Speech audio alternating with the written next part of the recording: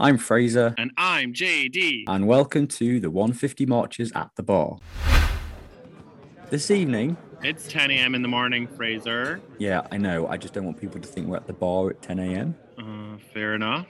This evening on At the Bar, we're talking with HIV prevention activist Phil Samba. Phil works for PrEPster, an organisation that aims to educate and agitate for PrEP access in England and beyond, and is project lead on PrEP for queer men of colour. Before we meet Phil, we thought we'd give you the lowdown on PrEP.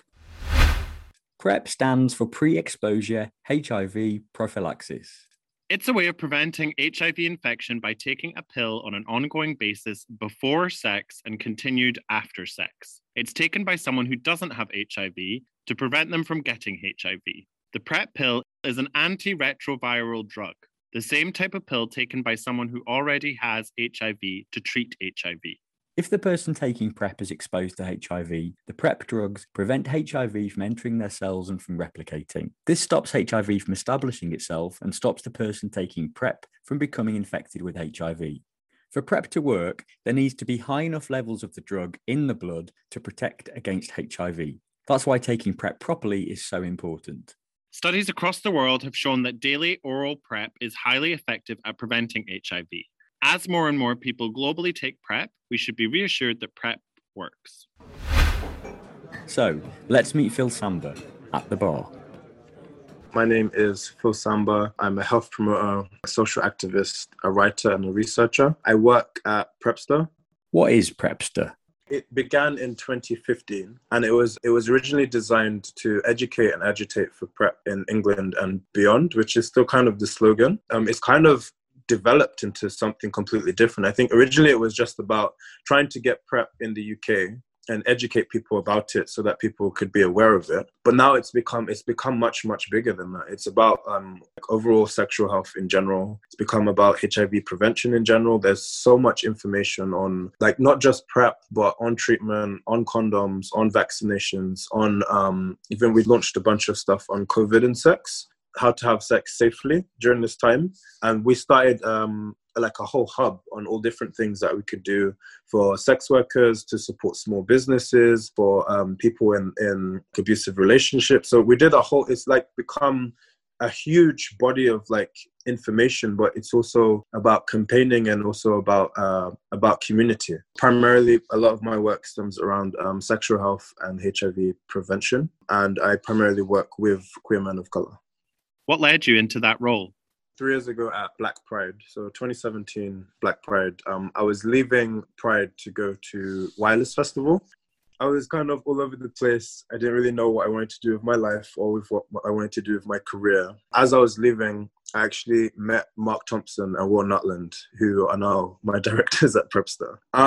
They were giving out condoms, and on the condom packs were lots of information about PrEP. And 2017 summer, in comparison to let's say this year's summer, completely different in terms of people's knowledge or awareness of PrEP, or how to access it, how it works, if it works, how to take it, all of that stuff. And I remember being pretty switched on about it and just thinking that a lot of people don't know that it exists. A lot of people don't know where to get it. A lot of people don't know how it works, what they can do with it. And I just thought that it started off there. And it started off just being I feel like I can get a lot of people to just know what this is. And then they invited me to a discussion panel where they showed our film PrEP 17, which is a documentary talking about access to PrEP. And then from there, I just felt really inspired and felt like I can use my own social media to do something. I didn't think I'd get so caught up in HIV and sexual health. But growing up in London as a Black queer man, I grew up with a lot of straight Black male friends.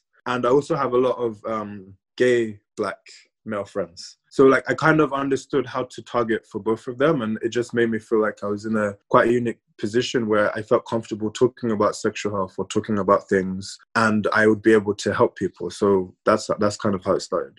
What are the biggest obstacles in the work that you do?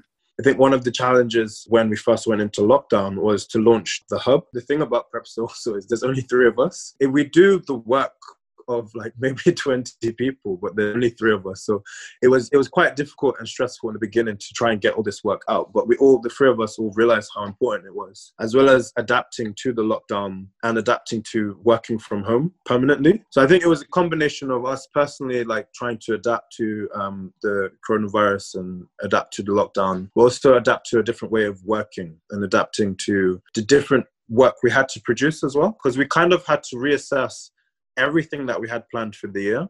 So for some things, like personally, I wanted to do more training and stuff on facilitating and running workshops and stuff, which I'm still able to do as I can do some stuff online.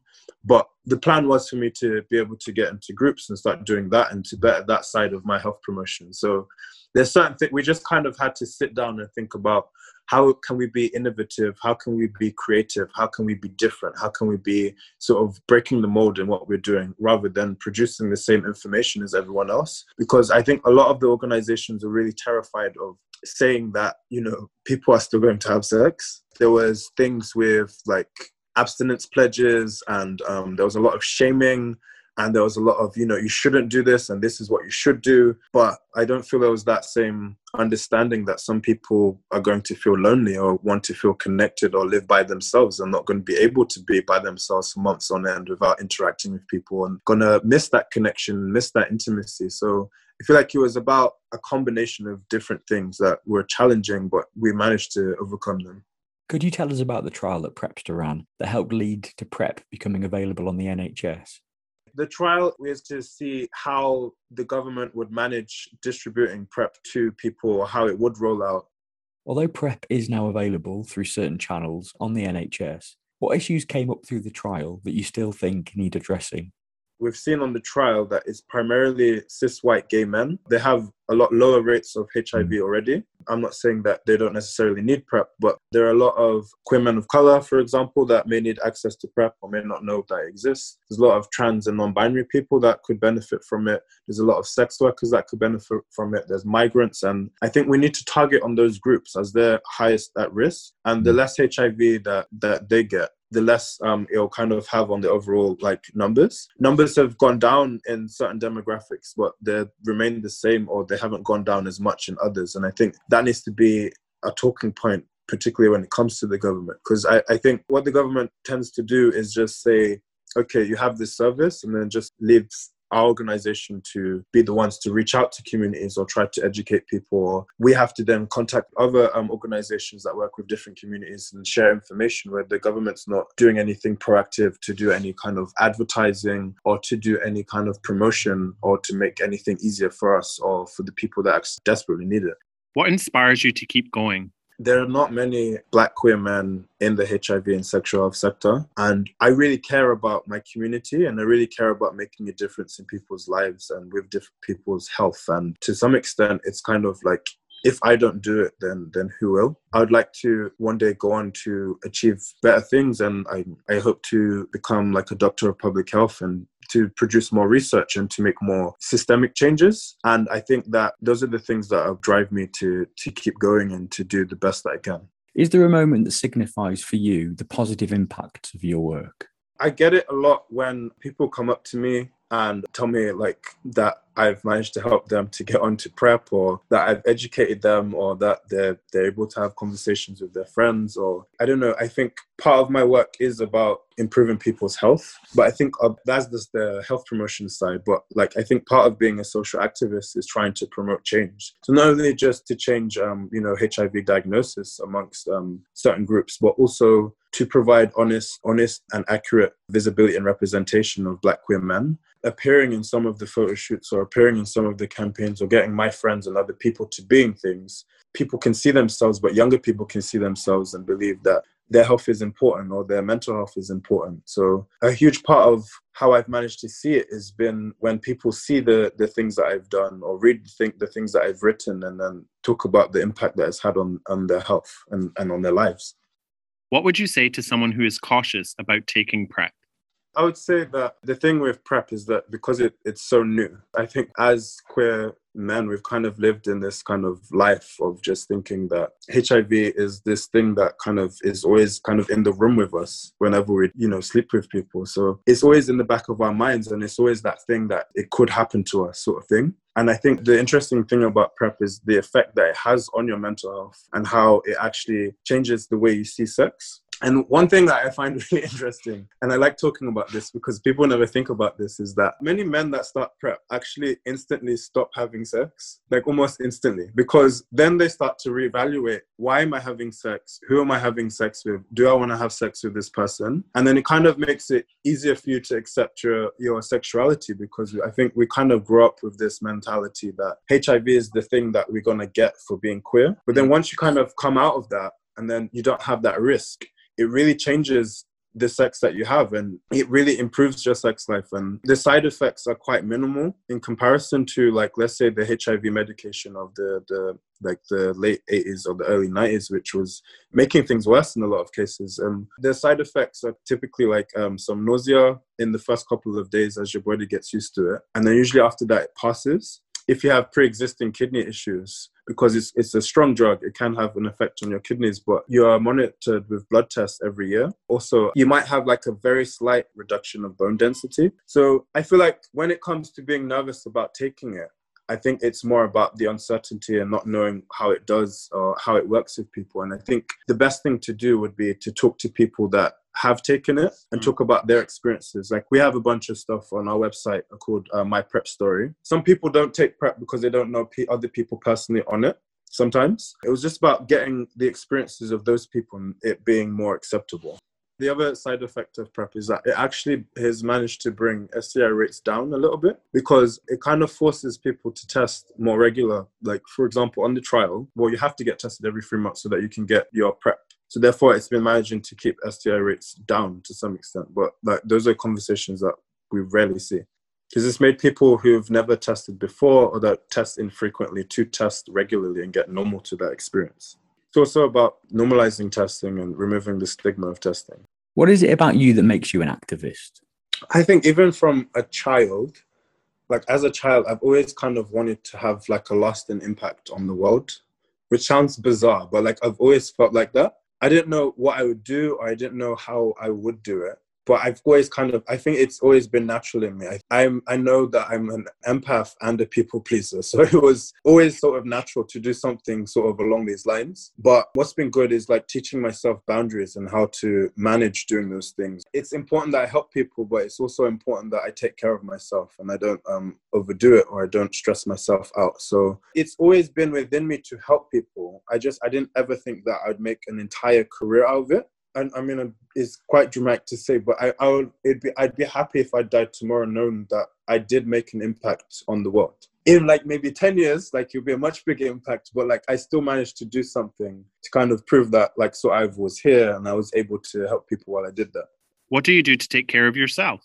I've been writing in a diary for about 5 years. I read that it was a really good way to manage your emotions, and it helps you to become a better writer. But I will put in like 3 things of that I'm feeling at the start, and at the end I talk about 3 things that I'm grateful for, which can give you perspective. I've been seeing my therapist since beginning of 2018. I saw him for a solid 11 months, and now I see him kind of as and when. I don't think I need it as much as I did in the beginning. I guess self-care is really important, and I think spending time on your own, and kind of not to bring up the pandemic again, but I've kind of been forced to deal with a lot of trauma. It feels, in a weird way, I've spent a lot of time just being on my own, as extroverted as I am, being on my own and like just kind of exploring my feelings and feeling my feelings, processing them, going back to old things that had happened, old relationships and things in my family, and just kind of processing everything. So I've been spending a lot of time doing that.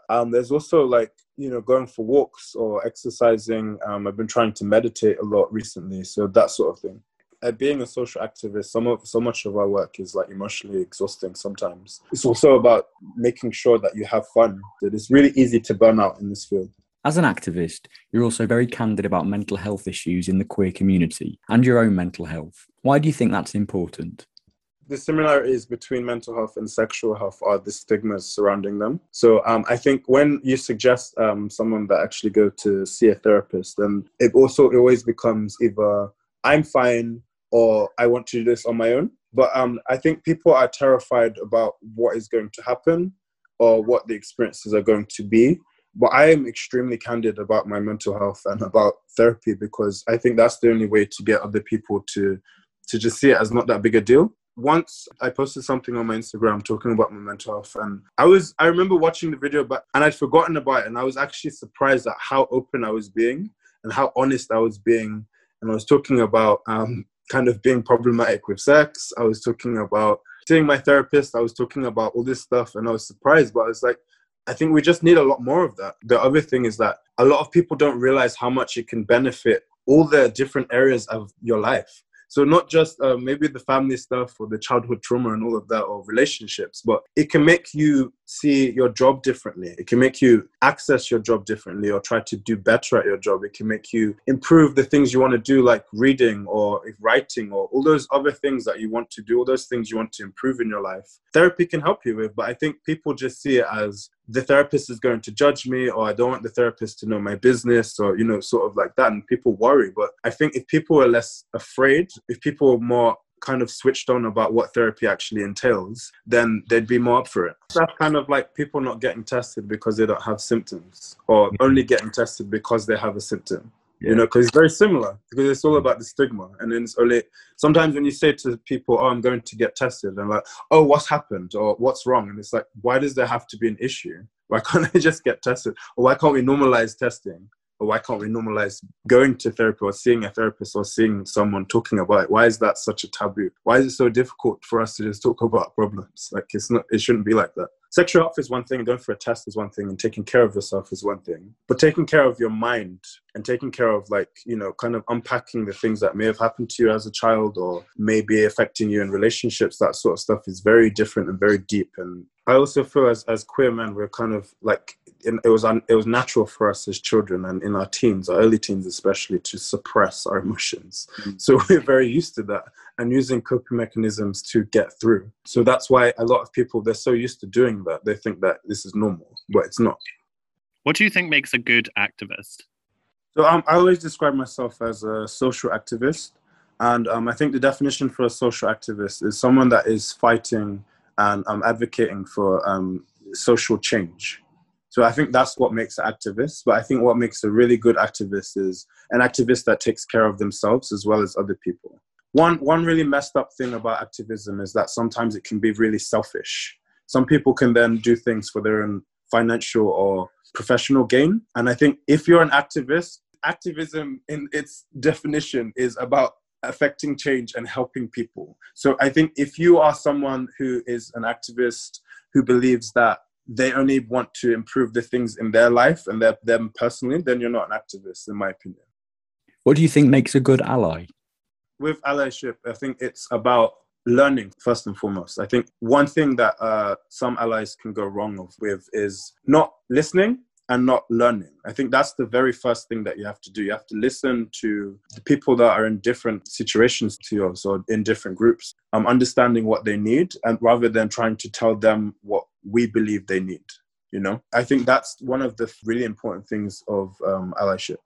If you were to bump into your teenage self, what would you say to him? I would say that, like, everything that you're going through is temporary. Things are really difficult at the moment, but they will get better. You're not going to lose all your friends like you think you will. You might outgrow some of them because you become more mature than them. I would say to give myself time to think about what I want to do with my life. There's a lot of pressure when you're in school, particularly if you're doing your GCSEs, is that you need to know exactly what your whole life plan is going to be. So I'm going to do my GCSEs, and then I'm going to go to college to study this one topic. Then I'm going to go to uni and study this one topic, and then I'm going to have a career in it. We don't teach children and teenagers to have life experiences and figure out what they want to do. I think it's really important for teenagers to realize that, like, you can have life experiences and you don't have to have it all sorted out. There are people that achieve their dreams in their 40s, in their 50s, in their 60s. What would your teenage self say back to you?